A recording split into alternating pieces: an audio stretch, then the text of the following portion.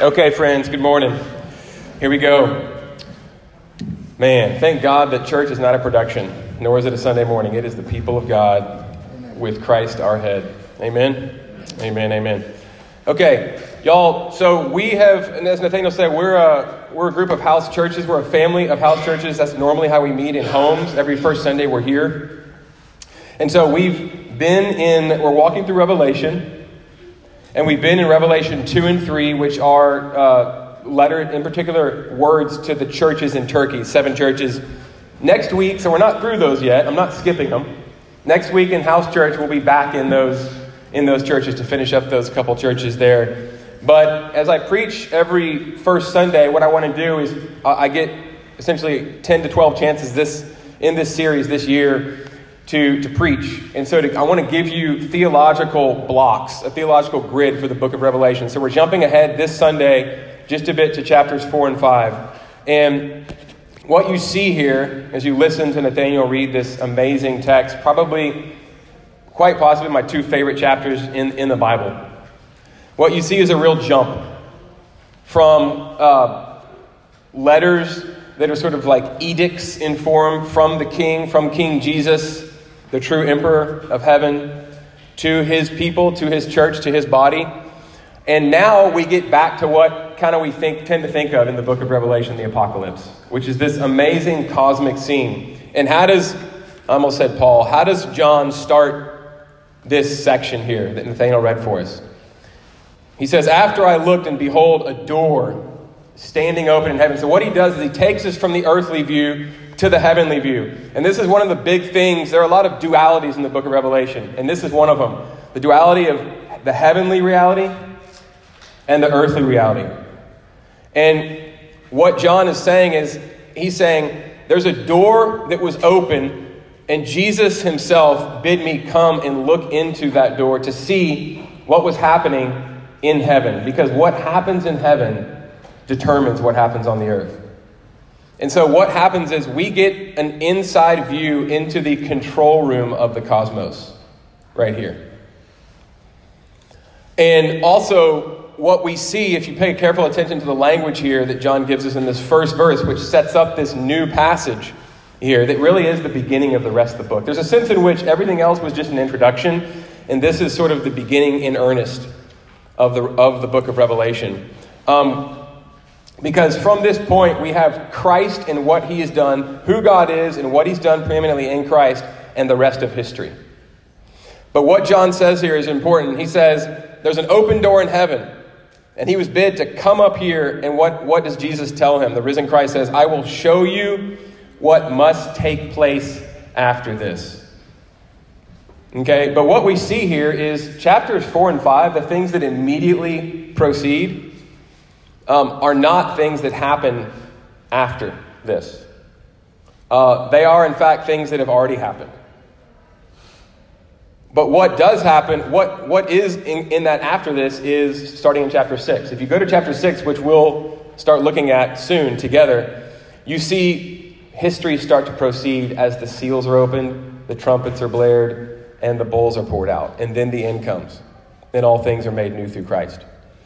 So what am I saying? What I'm saying is, for all that after this to happen, this isn't included. Chapters 4 and 5 aren't the after this part. So why are they here? They're here because they show us the key to history. The key to history unfolding. What has to happen so that history can move forward is what we see in this opening into the heavenlies, in this control center here in chapters 4 and 5. Okay, so see if I can not drop stuff. So let's just walk through the text. This is not going to be a line by line, but this is an amazing text. And it's really meant to be a sort of cataclysm on our senses. The book of Revelation is full of symbol. It's to create an environment. And what we see, especially in chapter 4, is to create an environment of almost shock and awe. And so John is brought up into the throne room, which is what happens here determines everything else that happens on the earth. And what we see is at the center, we basically just think about it as a ring of concentric circles with the most important thing in the bullseye, in the middle. And what is in the middle of those circles?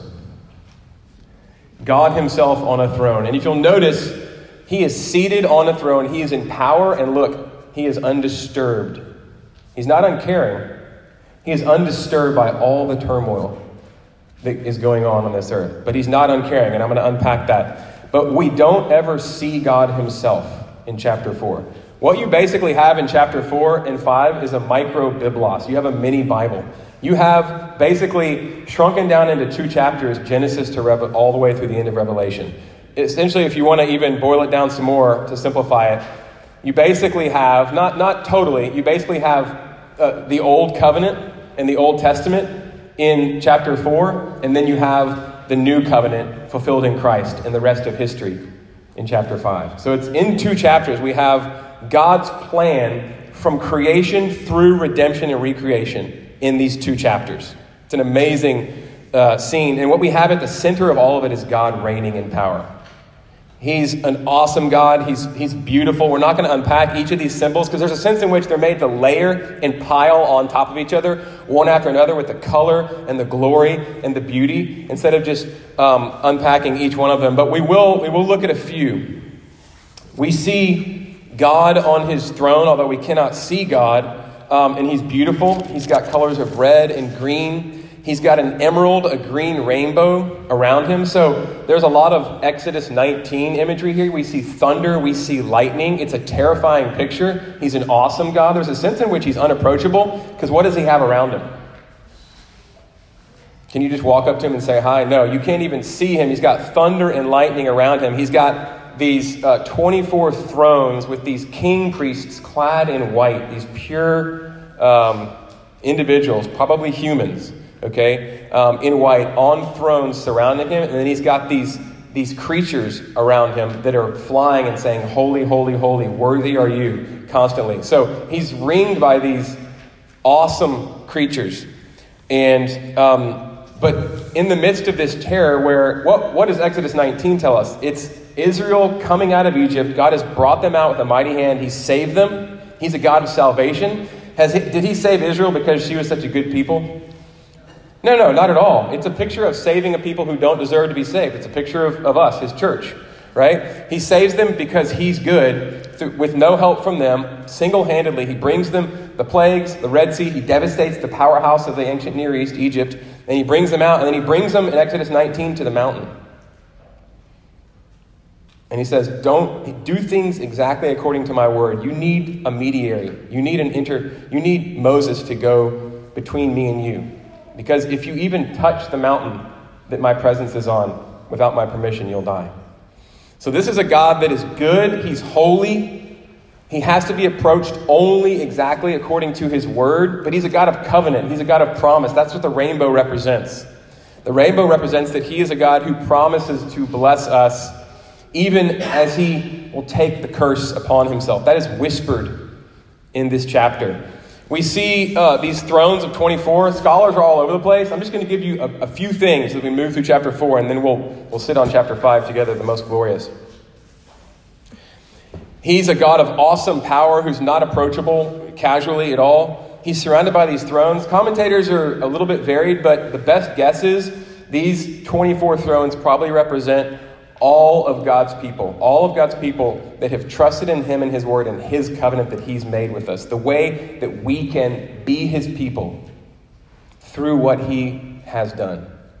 And you have the 12 tribes, his people under the old covenant, a people who trusted in his promise, who were delivered from Egypt. And then you have a people that probably represented by the 12 apostles in the New Testament. And so together, and you see there's no distinction here. We are all, from the beginning all the way through the end, there's only one way to be God's people. Justin enunciated it earlier. Nathaniel said it in a different way. We are his people through faith in his word, his covenant promise. Not through our own works, through his work. And his name is Jesus, and we get there. in this glorious picture that John shows us here. So he's surrounded by these thrones. They are kings. They are given dominion. They will rule on the earth. They're clad in white. It's almost like it's a garment that's been given to them. Their purity has been placed over them and received through faith. But there's no way to approach God but in absolute purity. That's one of the things we see here. But none of us can achieve that. We all fall short. And so that purity is placed on them through faith. And then again, we get to this. Think about these rings as representing all of creation and not necessarily super discrete. After that, we get these rings that are taken from Isaiah 6 and bits of Ezekiel. John is pulling from the Old Testament. And he's basically in these creatures taking the 24 thrones, God's people, humanity, his own beloved and blood-bought people, and he's adding to that the rest of creation through these creatures.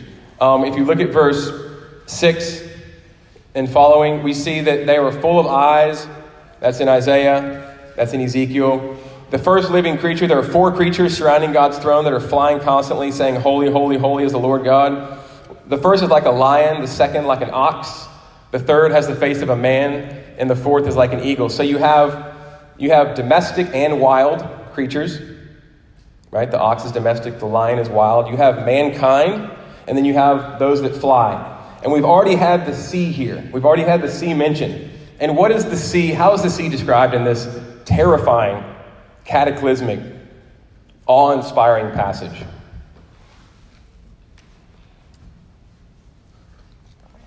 It's in verse 6.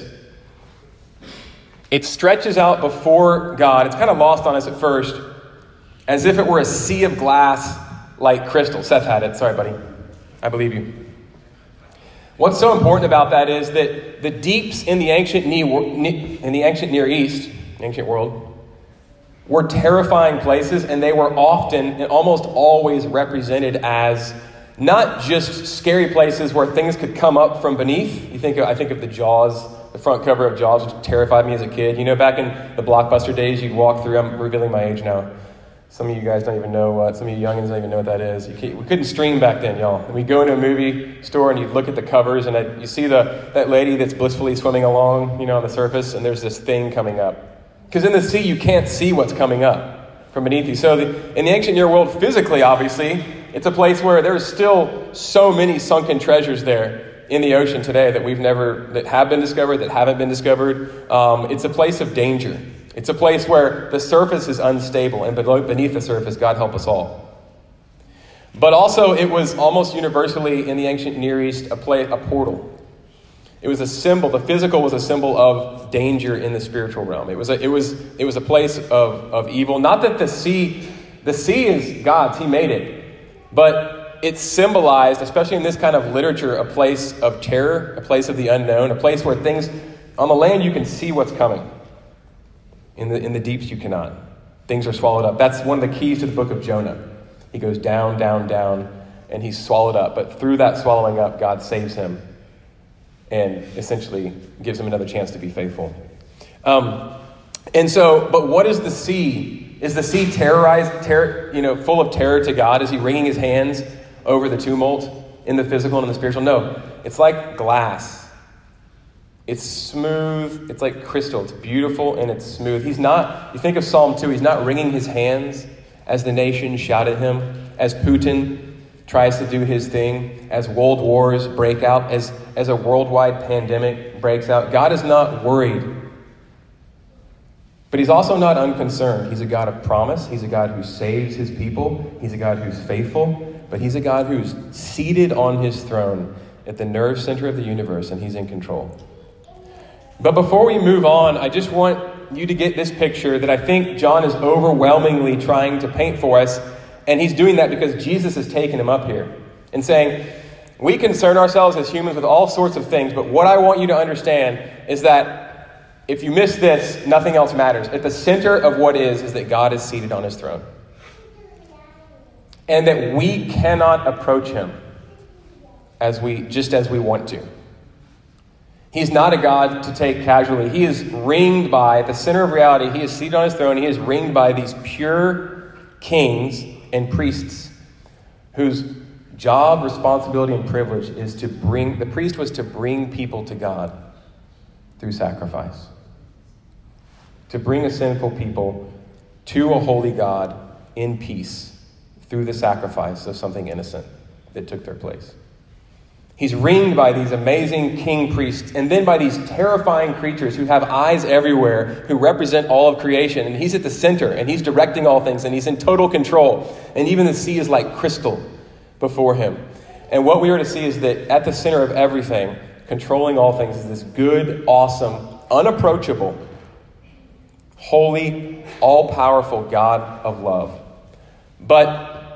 And it's really, like I said, it's a picture, the heavenlies are, of the earth. So let me break it down like this before we move into chapter 5, which is, of course, the climax. Not only of this chapter, but therefore of all of history. Nothing happens, nothing works without chapter 5, without what happens in chapter 5. That is what John wants us to understand. But before I do, describe this picture in chapter 4 as a picture of all creation centered around God and his throne.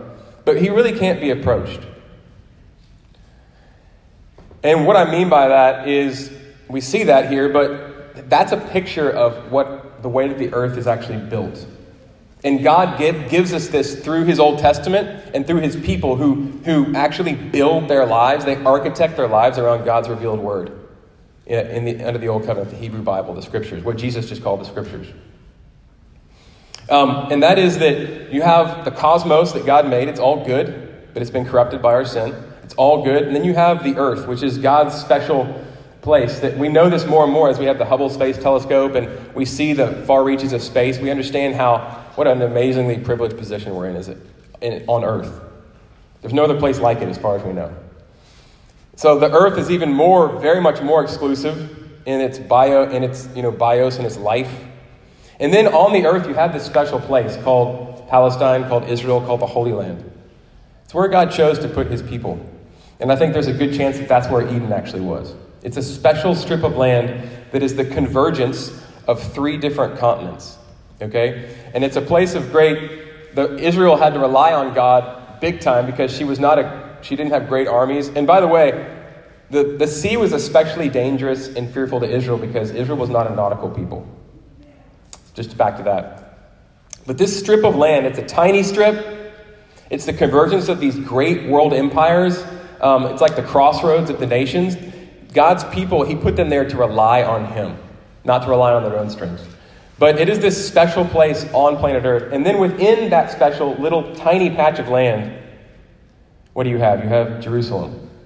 You have the city of the great king, where God's throne is, where he meets with his people in the Old Testament, through sacrifice, through the priests, through his word. And then within Jerusalem, what do you have?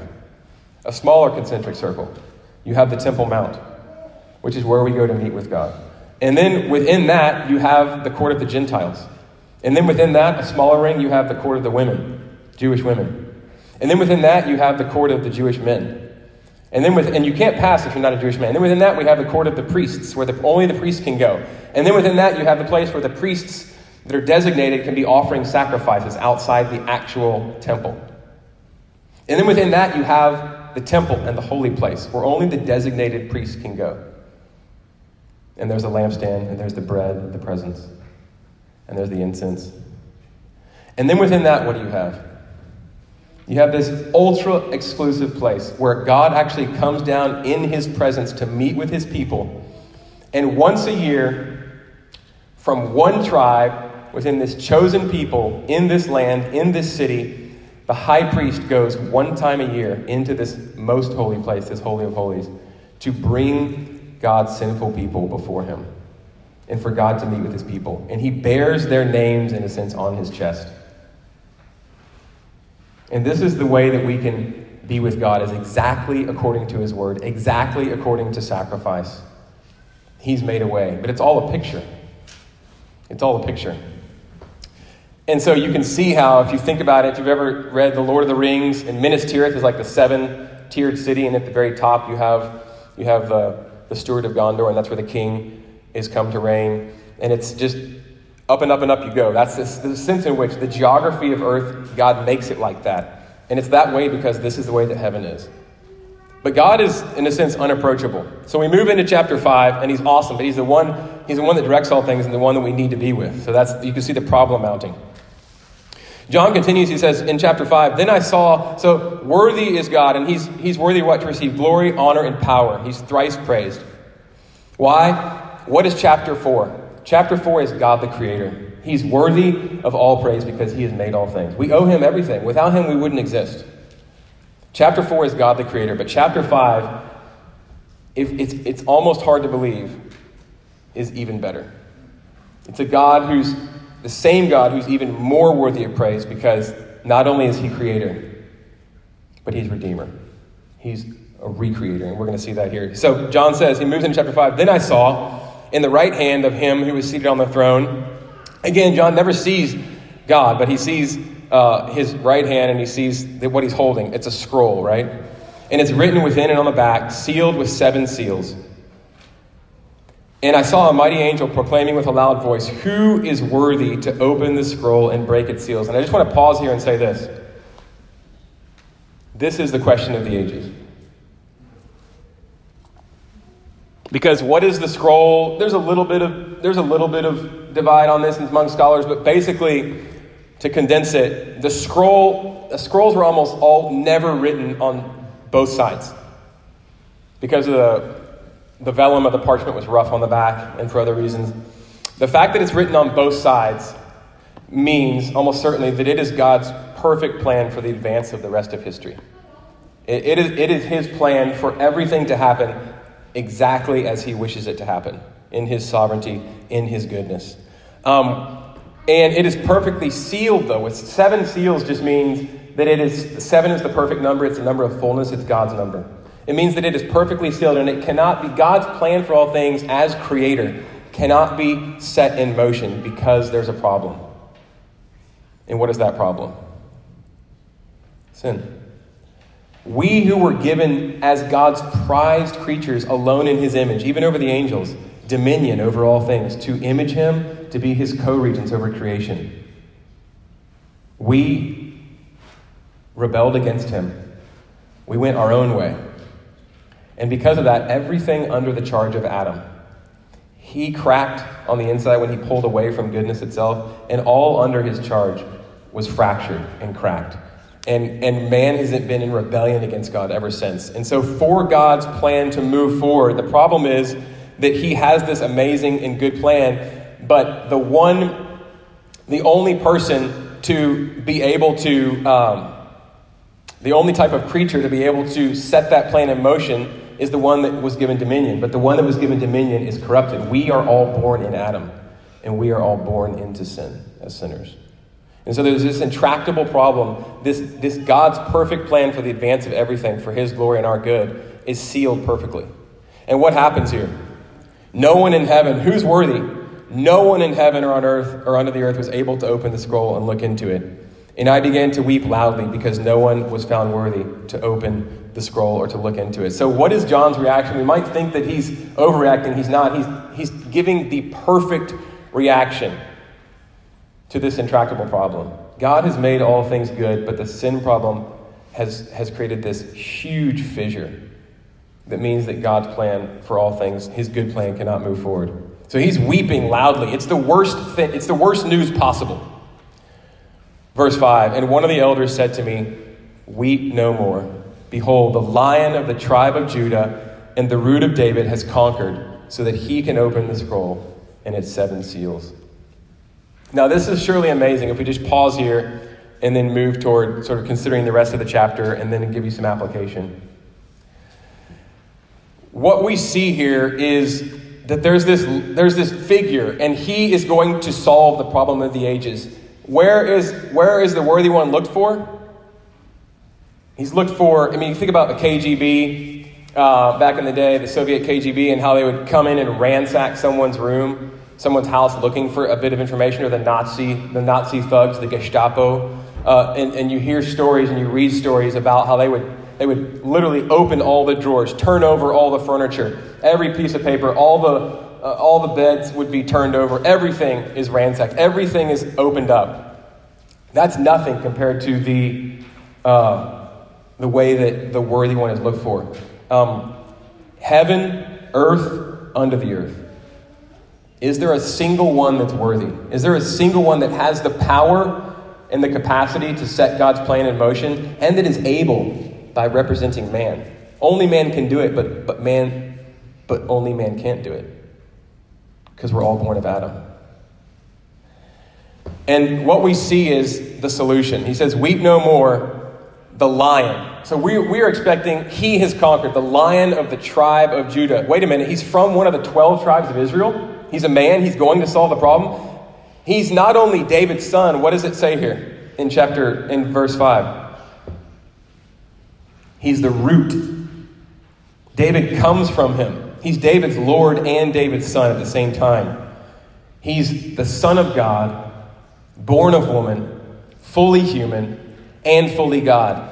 Capable as God of solving the problem, of cutting the Gordian knot, and able to because he's a real man. And only a man can represent men to regain that dominion.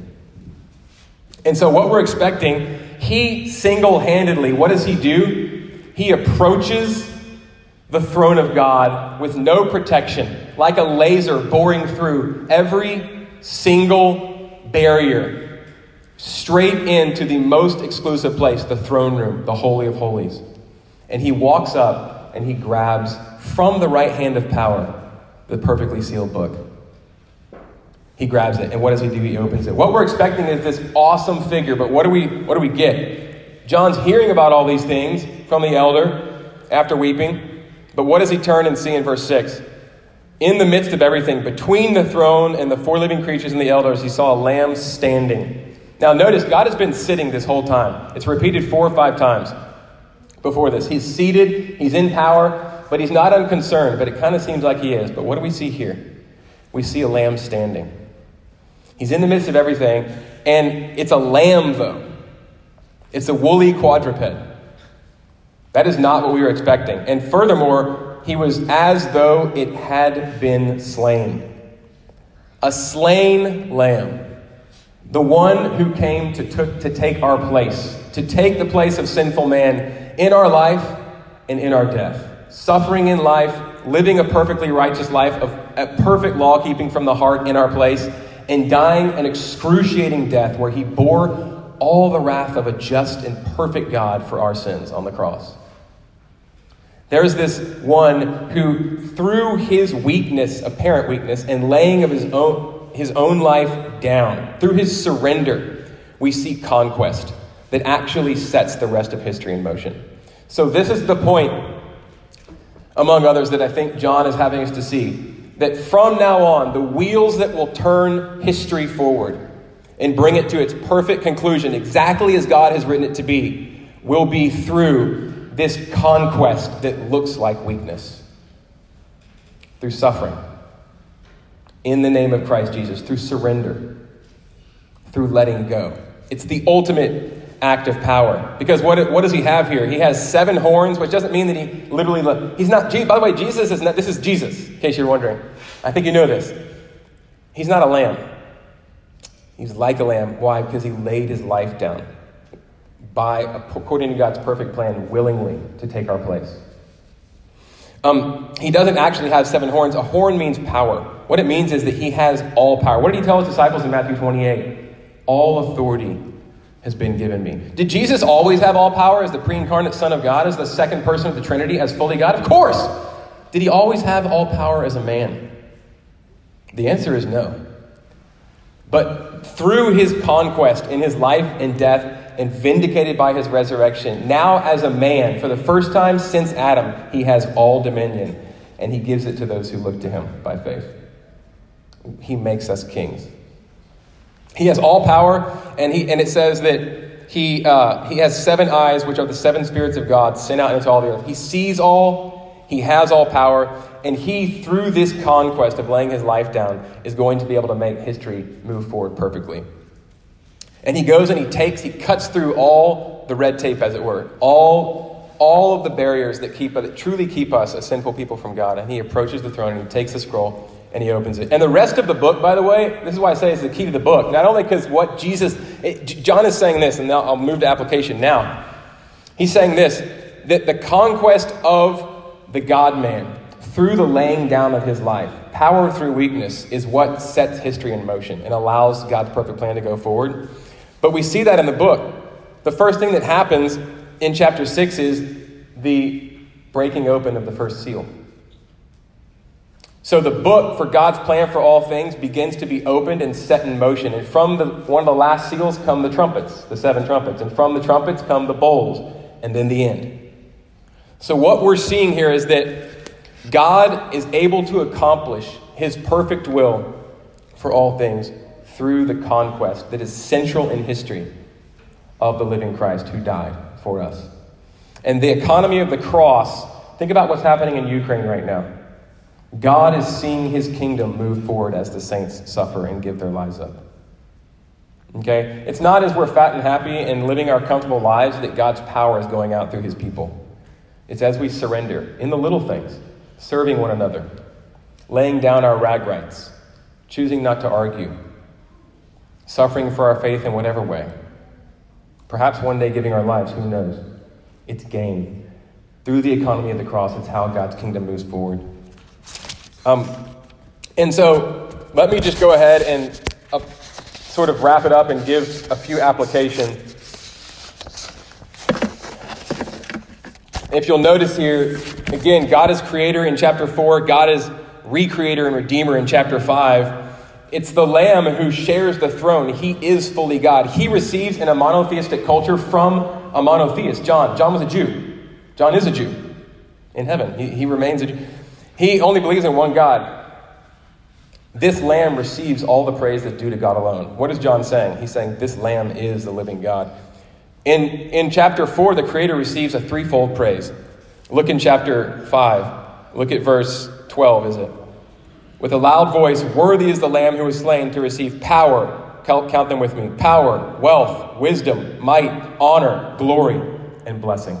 7-fold praise for what God has done through his Son, Jesus Christ. He shares the throne with God the Father. He brings us, following Christ, going behind him as it were. By faith, we can fully approach the unapproachable God, and he becomes our Father. We are cloaked with an alien righteousness that is not ours, as Justin was saying in his prayer earlier, in his lead up to confession.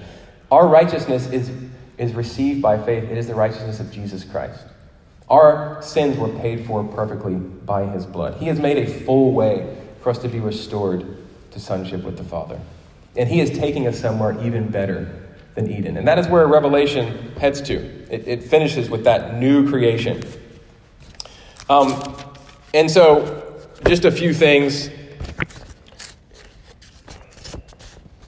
I'll skip over a few as well. We clearly see that Jesus is God. We owe our creation to him, to God. We also owe our salvation to him. This is the same God. Again, he kind of seems he's unapproachable in some ways, but not. He's a God of promise and he cares. But in chapter 4 in the Old Testament, it's kind of veiled. We get pictures of it. There's sacrifice. He makes the people for himself, but they're disobedient. He seems angry over their sin a lot, and he is, but he loves them. How is the problem going to be solved? He's seated. Is he unconcerned? We know in Christ that he's the farthest thing from unconcerned. Christ is standing. He's standing to show us a couple of things. One, he cares. He literally walked with us. He relinquished all of his God rights while remaining fully God and on the earth. And he came to suffer with us and to bear our burdens. And he was standing, as it were, on a nail on the cross at the pivot point of history, showing us how much he cares. The incarnation shows us nothing if it doesn't show us how much God loves us and the lengths that he will go to restore us to him. But it also shows us that the standing lamb was slain, but now he is conquered. It looked like he lost, but through that apparent loss, victory. His standing shows us this too. Not only is he not unconcerned, he wins. Death and hell and Satan and sin are at his feet. He has crushed the head of the serpent through his work. In anything that we do in Christ, any loss, any privation, any surrender, any letting go, any death, Ukraine right now, the saints in Ukraine, they're suffering, but through their suffering, they're winning, and the kingdom of God is going forward. And this is the only way the kingdom ever goes forward, through our death, through letting go of our rag rights, through the economy of the cross. Also, it means that everything matters. He is going to make everything sad come untrue. He can do that because of his cross. He is the God who's expert in turning the worst things into victory. And that's where Revelation takes us, is through all these seals and trumpets and bowls, he brings us to a feast, to a new creation, to a kingdom, to reigning, to ruling, to a party, to all things renewed, to wiping every tear from our eyes. He has a bottle, Psalm 56, where he keeps your tears. Did you know that? I'm looking at an accountant right now. God is the ultimate accountant. No tear. I'm looking at another accountant that's looking around for the other accountant. We got some accountants in here. God never lets anything slip. He knows it all. It's all been paid for in Christ. And he keeps all of our pain and tears in a bottle, and he will wipe those tears from our eyes, and he will make sure that those things contribute to the new creation. There is no good thing that will not remain and be restored. We are living in the Shadowlands now. We are headed somewhere good. God is sovereign, but he's not unconcerned. He cares. And then finally, I'll finish with this. This passage in Revelation tells us that the cross is the way that God now runs the world until his return. Richard Bauckham, let me just quote him. Let me risk a quote from Richard Bauckham, New Testament scholar.